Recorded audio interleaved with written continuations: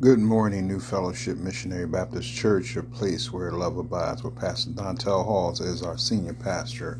I'm your host for your Sunday School Hour, Reverend Bill Riley. Today's lesson is coming from the book of Luke, the Gospel according to Luke, chapter 7, verses 1 through 10. Now, when he had ended all his sayings in the audience of the people, he entered into Capernaum. He entered the city of Capernaum and received an unusual request. Capernaum became somewhat of a home base for Jesus and the center from which he expanded his ministry.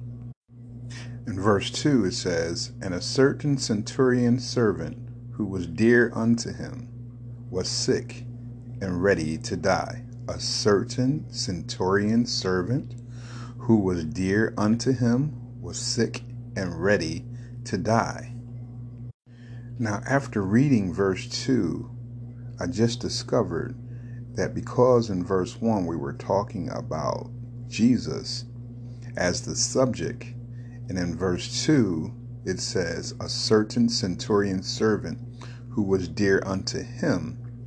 Was it unto Jesus or was it unto the centurion? That's a good question. Food for thought. Let's read on. Verse 3 it says, "And when he heard of Jesus, he sent unto him the elders of the Jews, beseeching him that he would come and heal his servant." So right there, it is referring to the centurion. But as I read it for the 15th time, it would appear that the subject matter would have been Jesus. Thank God for verse 3. Let me read that again. And when he heard of Jesus, he sent unto him the elders of the Jews, beseeching him that he would come and heal his servant. So it's talking about the centurion servant. And the centurion, which we've learned that is a commander of the Roman army, somewhat over 100 or more men, had power and authority over the Jews.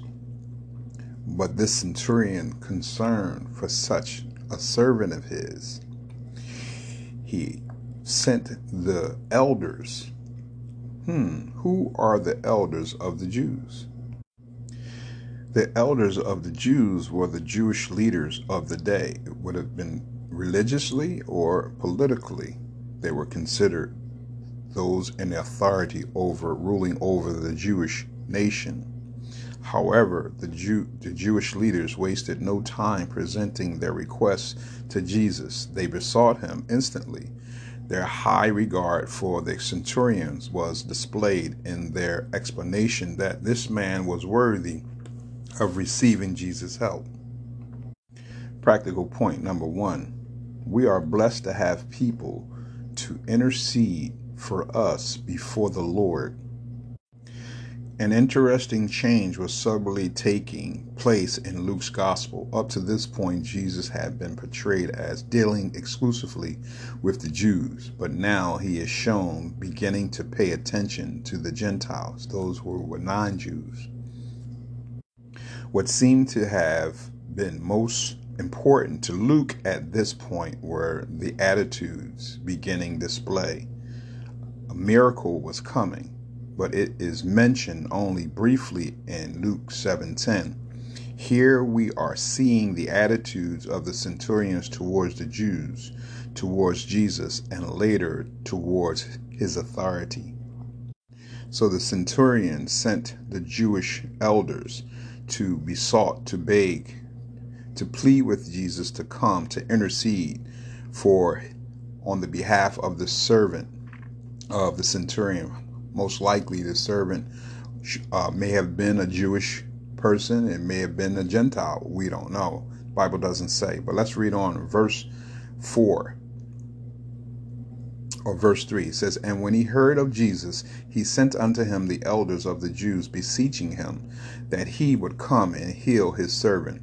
And when they came to Jesus, they besought him instantly, saying, that he was worthy for whom he should do this thing. Speaking of the centurion.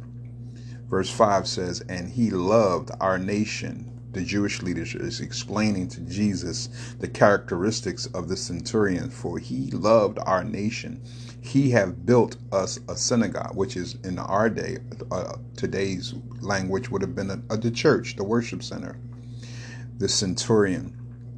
Then Jesus went with them. Verse 6, and when he was now not far away from the house, the centurion sent friends to him, saying unto him, Lord, trouble not thyself, for I am not worthy that thou should have entered under my roof.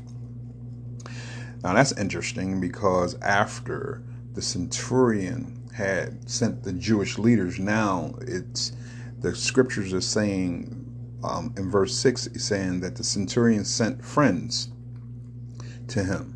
I guess close confidants to the centurion, which was probably Roman descent. We don't know. However, what the scripture does say is that in one verse, they spoke of the centurion's characteristics.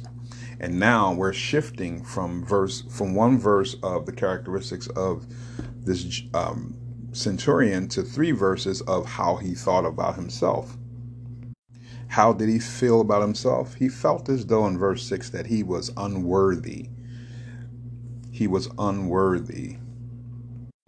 Let's take a look at verse 6 again. See if we can pull out some more nuggets. It says, then Jesus went with them, and when he was not far from the house, the centurion sent friends to him, saying unto him, Lord, trouble not thyself.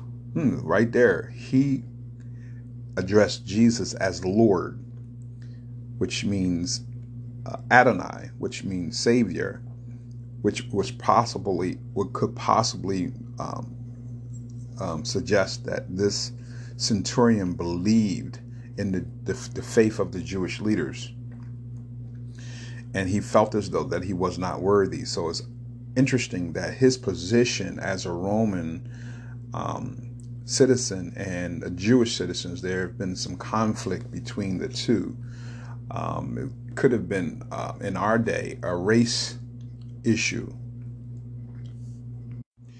It could also state that some of the behavior that the Roman citizenship towards the Jewish nation could have been hostile or even uninviting.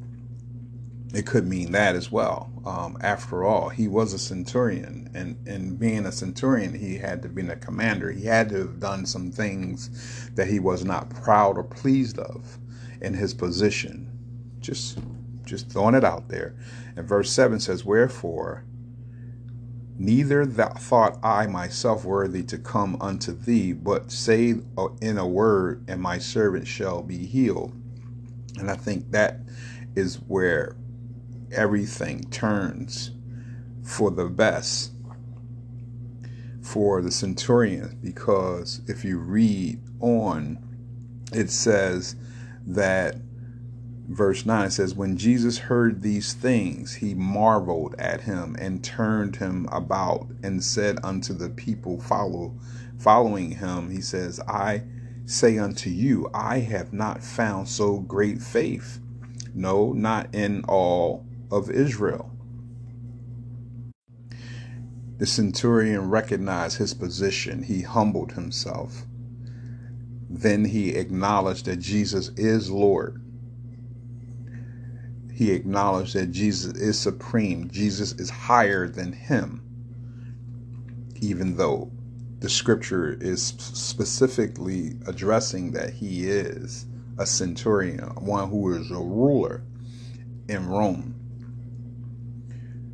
So the centurion recognizes his position over Jesus' authority, under Jesus' authority.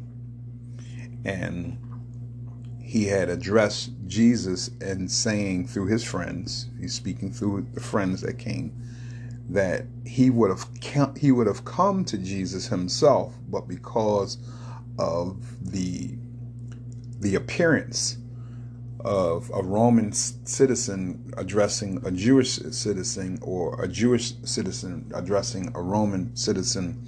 He was honoring the respect between the two, but however, he acknowledging the authority of Jesus Christ. So Jesus marveled. It's very difficult for most of us to get Jesus' attention in such a way where we exonerate or we lift up such great faith in the presence of Jesus. I know I desire to. The Jewish leaders addressed Jesus for the plea of a centurion. Practical point number 2 says the kindness, generosity, and respect can overcome nearly any human barrier. So there was a barrier between the two cultures. Once again, we want to address the characteristics of the centurion. In verse 2, we see that a certain centurion's servant who was dear unto him was sick and ready to die. The apostrophe on the centurion would address that we're talking about the centurion, not Jesus. And verses 3, we're seeing that the centurion sent the Jewish leaders, which had a barrier between the two. And verse 4, we see that there is the beginning of the characteristic of the centurion's character. And verse 6, we see how the centurion thought of himself. Just let you know, sometimes it's good that you speak for yourself and not allow somebody to speak for you. Amen. But oftentimes we say in Christendom that, good works will speak for you. Amen. So the centurion leads us to our third practical point. We should always approach Jesus in humility and in awe. Recognizing Jesus' authority is a major part of true biblical faith. And I believe that is what I take from it, is how the centurion recognizes Jesus' authority. That's what marveled Jesus in my estimation. When Jesus heard these things, he marveled at him and turned him about and said unto the people that followed him, I say unto you, I not found so great faith, no, not in Israel. And verse 10, it says, and they that were sent, returning to the house, found the servant whole that had been sick. He found him whole. Means he was in good health. He was sound. He was healthy. He was pure. He was uncorrupted. That's how they found the servant when they returned. Nothing delights our Lord so much as genuine faith in him. Jesus' timing in meeting our needs is always perfect, even if we would prefer a different time frame. Jesus' timing in meeting our needs is always perfect, even if we would prefer a different time frame. I think it's best said, he may not come when you want him, but he's always on time. That's it. That's all I have for you today. God bless you.